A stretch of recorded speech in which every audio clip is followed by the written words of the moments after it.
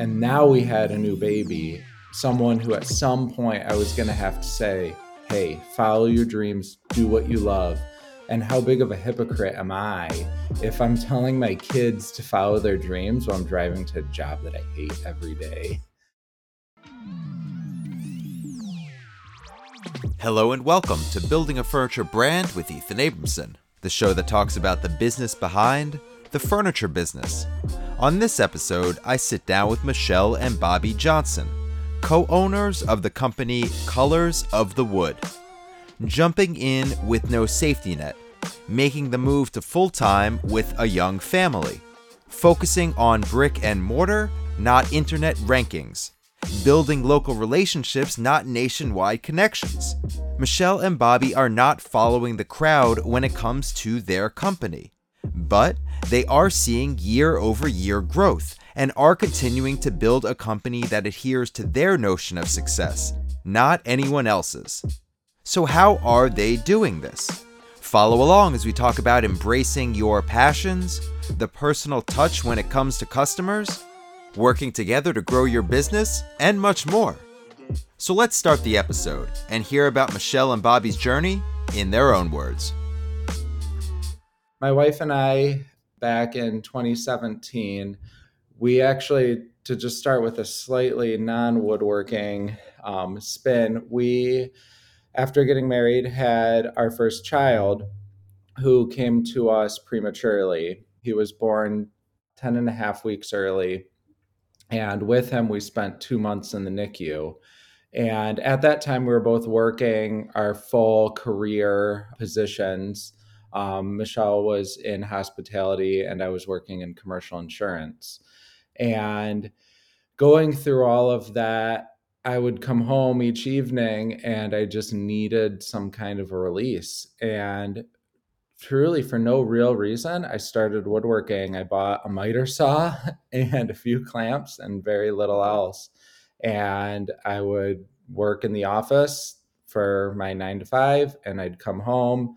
We'd have some family time. And then in the evening, I'd go out in the garage and I would just tinker and use it as a release for my mind. As time went on, I found that I was enjoying the woodworking part a heck of a lot more than my career part. But we had a mortgage and a 4-month-old at home. So I kept my head down in both areas. Eventually, we kind of reached an inflection point where I couldn't do both well. My career was going fine, but I wasn't committing myself to it. And we wanted to see if the woodworking side of it was tangible. So I eventually quit my job, thanks to my wife, really. She knew that I was miserable in my old role. I would come home for a month, literally every day, and she'd be like, "Did you quit your job yet?" No, I couldn't. I was too afraid. And a few more days, "Did you quit your job yet?" No. Finally, the day came where I did. Long start short, it was within a few months of quitting my position that we were just walking through town in our local city here, and we saw a store with a for rent sign. And at that point, we didn't even really know what our business was. I was just making cutting boards in the garage, mostly for fun, mostly to give to family and friends. We figured this is why I quit. So let's give it a try. So we opened our store in, I think it was late summer 2018. Okay, yep. So we opened our store in late summer of 2018, and it was truly like that moment changed our business in such a tangible way. The store fundamentally changed our trajectory from just kind of poking around online and trying to chase leads through Instagram messages and Facebook to having a place where people directly came and found us. It was really a few years after that where I was starting to feel frustrated because our business was growing a lot and I was the only one at that time running the business. So I was spending half of my days in the store and the other half of my days building in the workshop. And we were pretty quickly getting to the point where I couldn't keep up on the building side. And what value really does a store have if you have nothing to sell? We're only as good as is what I Mhm. build for our income. So fortuitously, and I hate to say it that way, um, when COVID happened, my wife was furloughed from her position. And that is when we started chatting between us. And we said, hey, what do you think about working the store? This is a show about business and about building a business, and it can seem all encompassing and stressful and like it's everything, it's the entire world. But like your story shows, there are parts of your life that mean more than your business. And you started this in an incredibly stressful situation, and none of the things in business will probably be ever as stressful as what you went through with your child and that experience that led you into woodworking. So it's always good to have that perspective and to be able to think back on your life when business seems like it's weighing down on you and there's no way out. Just remember that it is your business. And yes, it's the way you make money, but there is a life that you're doing this business for, which is the more important part at the end of the day. Now, we heard your side of the story, but there are two of you. So I'd like to hear the other side of the story as you were building this, as you were going through this creative expression that turned into a business. What was the other side of that story looking like? For sure. So he covered a lot of it. To kind of just give my 2 cents and give my perspective of the same story. From the beginning, it was just Bobby's thing. And from my perspective, I could see him like every day kind of coming home from work and doing that thing that like we're all supposed to do, just faking it in the corporate world when like we're not really happy and we're not really enjoying it, and knowing that like he needed to be doing something different, but we didn't know what that was yet. And I always knew he was a very creative person, very artistic. The woodworking kind of was newer though, and we didn't know what it was going to be. And really, he merged the two together and it just fit, like it just seemed to work. But it was very hard at the beginning because, every evening he was doing that before, like while he was still doing his job. And it was hard to juggle both. And it was a huge risk to quit his job, and we didn't know what how it was going to work or if he was going to get a different corporate job. And once we finally decided to, when we came across that store, it's like it was this small space that was right downtown Northville. We just happened to see it.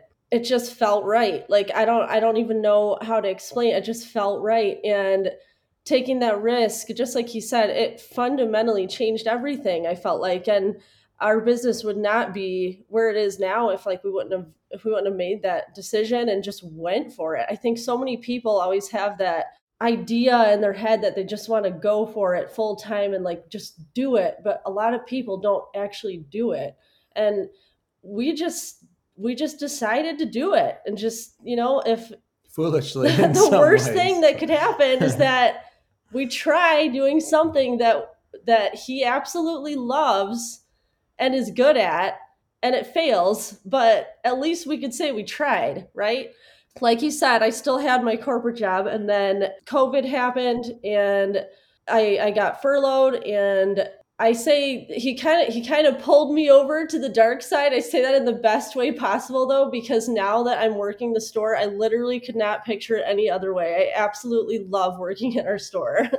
And for me, it was funny because I kept up with the corporate world thinking, I'm still going to do this. Like, I'm still going to be in this corporate world. It's more stable. Like, I'm still going to do this. Thinking I was passionate about it. Like, I felt like it was one of those things you just tell yourself that you're passionate about it. But really, they were hard hours. Like, it was tough. I got yelled at a lot. Like, having just that like stress of like someone telling you what to do every day, or like you're not doing a good enough job, and having to follow all these guidelines, like corporate stuff, it's very hard. Like I thought it was actually very hard. And it wasn't until after I started working in the store that I realized how freeing it actually felt to be in the store, like, and not have to worry about someone telling me what to do, and to like do things the way I want to. And it felt so much more meaningful every day too, just like being able to connect with our community that we grew up in. I completely hear you. I hear the passion from you about having your own thing, about going to work every day and putting in those hours to have you go ahead, your company, both of you succeed rather than putting that in for a corporate entity that you That doesn't really care about you that much. Like, that's exactly. how No we, interest less in of a you. vested interest. Yeah. Exactly. Yeah, maybe that's a better way to No, put it. that's it. Mhm. And this is something that you do care about. But it is also a business at the end of the day. And maybe you don't want to build it to that faceless corporate entity that you left, but you want to build it into a business. So besides feeling like you hated your jobs or you didn't want to be there anymore, was there anything else that you put into place before you made that jump? Or was it just a leap of faith and said, life is too short, let's make this happen? Yeah. In all honesty, it truly was a leap of faith in a lot of ways. When we made the decision to open our store, we only had two art shows under our belt. We had done a small festival in the city where we grew up, and we had done a Christmas market. That was really it. We had very little experience. We did not have our own website at that point. We didn't have a big customer base by any means. I say that the store found us because it really did. When we were walking through town that night and saw the for rent sign, we looked at each other and we said, I guess we're opening a store. It just clicked. It just made sense. We didn't have like much traction yet. Yeah, and so we felt like if we're going to really pursue this business and really make it into something real, this is the universe showing us how. And we need to take that leap of faith and try it and open it and see what we have here. It's so cliche, but it's true to follow your dreams, to pursue your passion. And at that time, before I had quit my corporate job, I was lying to myself. And now we had a new baby, someone who at some point I was going to have to say, hey, follow your dreams, do what you love. And how big of a hypocrite am I if I'm telling my kids to follow their dreams while I'm driving to a job that I hate every day?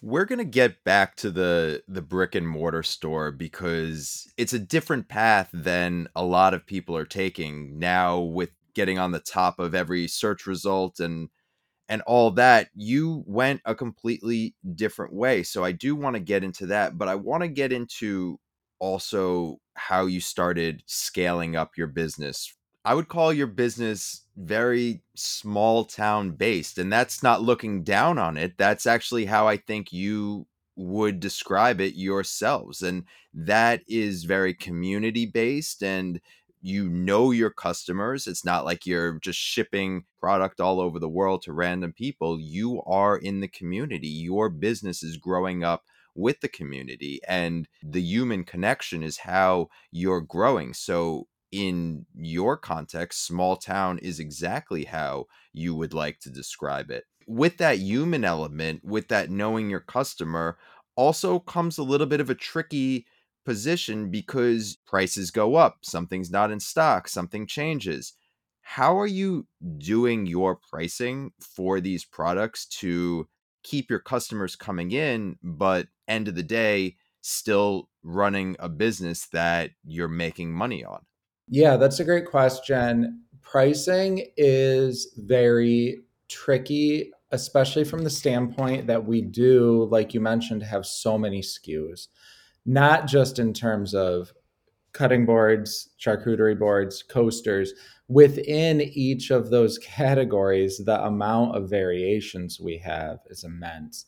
So, finding the correct pricing on those items is is a challenge. There's certain items that we have very comfortable set prices on, like for all sets of coasters, kind of irregardless of the pattern, irregardless of the design laser engraved onto it. We can keep that as a set price. Within our serving trays, if a serving tray is a certain size, regardless of the wood types in it, we use so many wood types. Over time, it all averages out where each serving tray, even if one has a little bit more of an exotic wood feel than another, it averages out over time. Where having a set price on that works for us. And it also really works for our customers, where they can come into our store or our website or wherever it is and look around, and we can say any serving tray in this size is generally going to be this price.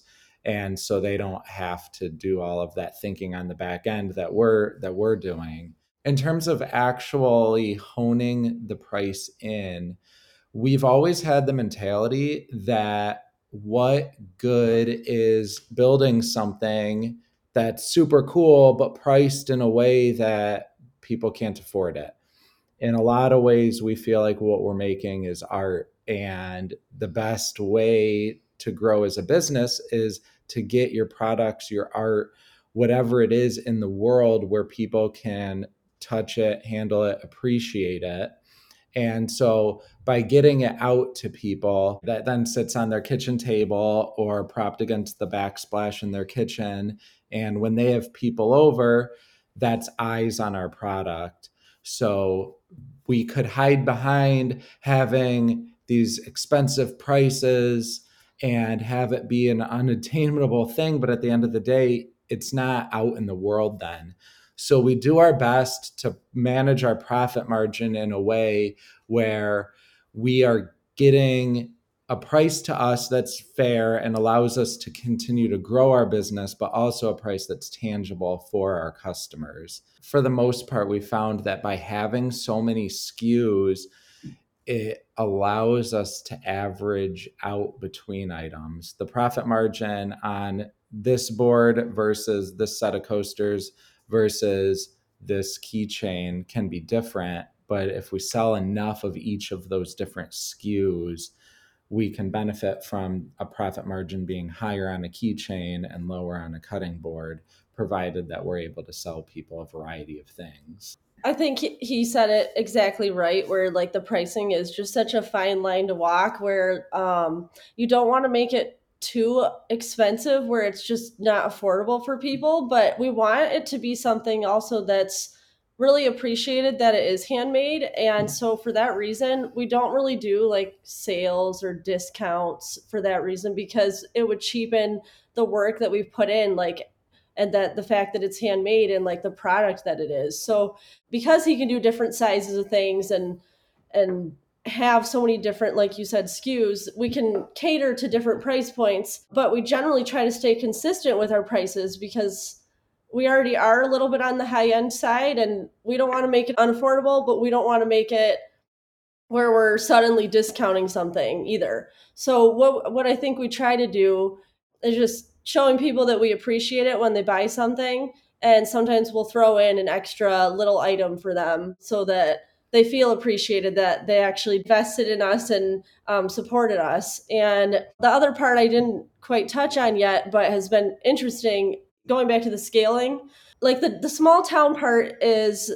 what matters to us and what is meaningful. But it's interesting because the word of mouth has led us to other avenues as well. Like, we've had some really big corporate orders where we put a company logo on something and end up doing hundreds of serving trays for this company. And that's not very, small town, or not really that much of a personal connection. And just kind of like navigating that, because the small town connection was ultimately what led us to someone that knew someone that knew someone that is a corporation and does want hundreds of serving trays. And so that has happened to us as well. It's a funny line to walk. Yeah, someone who comes in our store to pick up their laser engraved single serving tray for a wedding has no idea that in the background I'm working on a 450 serving tray project that is never going to go through the store in any way.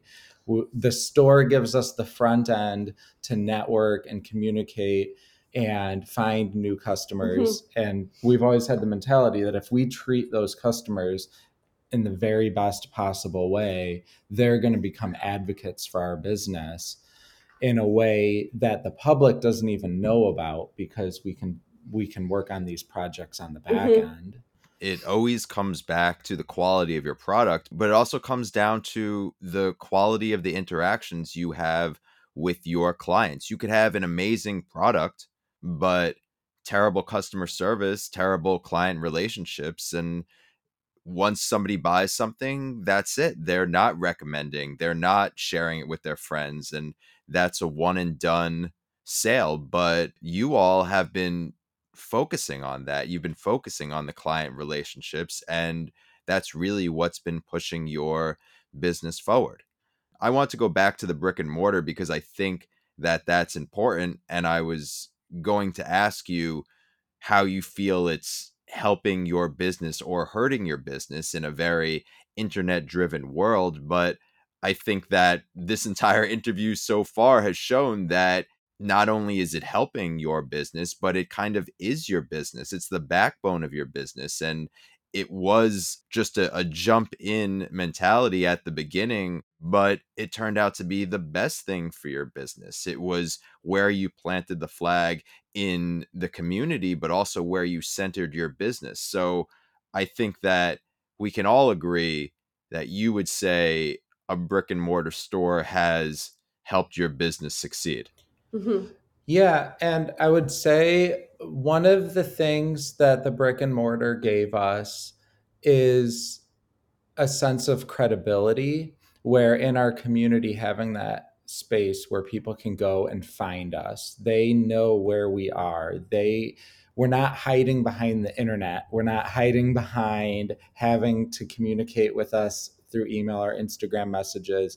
They know where they can physically find us, and by being one of those stores in our community where we have a physical presence, it gives people that place to find us. It also has helped us to find those larger corporate orders because of the credibility that having that space gives us.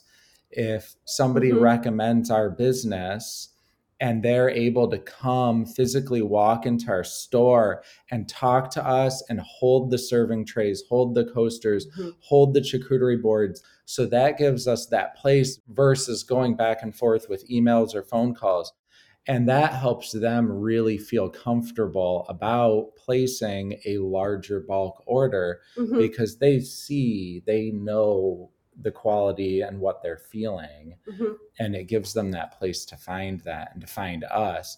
So even on a Friday evening at 11 o'clock at night, when people are at the restaurant across the street, They're we just leave our looking through light that on. window. Yeah, we leave that light on and they're able to come look at this billboard for our business even when we're not there. So in a time of, like you mentioned, internet, everyone fighting for SEO and trying to get their business to pop up first on Google. In our community, our business pops up every night. It's right there. You can't miss it. There are a lot of people who hate their job. And I'm just going to say that as a blanket statement. And they want to do something else and they want to start a business like you have, a furniture business, a woodworking business, a home goods business. They want to do something different and they maybe don't know when the right time to quit is. They don't know what they need to do to set themselves up for success. You went through this path, both of you went through this path and have come out the other side being successful, doing something that you love, doing it well, and making a living from it. So, for people who are looking to make that jump, and also people who have been doing this for a while but don't feel like they're getting that satisfaction either on the money side or just enjoying what they're doing anymore, What's some advice that you both could share with those people to help them run their business better? So I don't want to speak for everyone's situations. I've listened to many of your podcasts, and uh, there are a lot of different stories and a lot of very cool, interesting paths that people have taken. And one of the themes that I gathered from a lot of the other woodworkers on your podcast story is that it's something they were always around, whether they were helping their dad in the garage or tinkering with this or that. And the truth is that I never had that. I was always artistic and always had a sense for business, but was not always a woodworker. And when I found woodworking, it gave me that thing where everything clicked. And I completely understand where a lot of woodworkers or just anyone wanting to start any type of business feels like they need to get to some point to justify leaving their full-time job, leaving whatever position is supporting their family while they're working on building their business, working towards their craft. But I would argue that going all in on our business is what allowed us to grow our business into what it is today. If we hadn't fully committed to our business, I don't know that we would have one right now because we would have always been distracted with the thing that supports our family. And again, everyone's situation is completely different, and everyone needs to support their family in the way they and in the way they responsibly need to. But the risk of jumping off and being accountable for having to commit to the business. We had no choice but to make this business work because we committed 100% to it. Um, and I just think that if you're always waiting for that safe time to go all in, you may never go all in because really, when is a safe time to start a business? I feel like over the years, like some people have come to us either in the store or at an art show and say, like, yeah, I've always really thought about like doing this thing and like I really do like it, but we just never like, decided to actually go for it. And if anything, I hope that we can inspire some people to really like just go all in the thing that they love, whatever that is. And I know there's always like that voice in the back of your mind of like you do still have to support a family, you do still have to be logical and all of that and make sure that it's going to work out financially. But at least what worked for us is that being really really good at a certain thing, not like okay at a lot of things. And for us, that's been kitchen and home decor, like cutting boards, serving trays, charcuterie boards. That's our like main thing. And we feel like we're really good at it because we're passionate about it and just give everything to it. So even if it's like some little niche, random thing, like just be really good at it instead of dabbling in like a lot of different things. In woodworking, there's a temptation to take on all types of projects. Woodworking is so broad, and it's something that not a lot of people do. So, as a woodworker, I think many of your listeners would agree that once somebody knows you're a woodworker, they will come at you with every type of woodworking project under the sun. And we found that staying in our lane allowed us to focus Mm-hmm. on the thing we do best well. So rather than me struggle through this project that isn't part of my normal cadence in the Mm-hmm. workshop, Mm-hmm. I would rather pass that on to someone who's going to do a better job. And then hopefully on the other end, when somebody comes to them and asks for a charcuterie board, they'll pass that on to us. I think there's a lot of opportunity for woodworkers to work Mm-hmm. together by Yeah. specializing in what we do and passing on the projects to the people who do them best. I hear what you're saying, and that advice is good for anyone in any business. So Thank you for sharing it, and thank you both for sitting down with me and taking time out of your busy day. I do appreciate you sharing your knowledge and the good and the bad that's come in your business, and how you've taken something from nothing, from just a hobby, and built it into the careers that it is for both of you. Thank you very much for your time, and I wish you nothing but success moving forward in your business.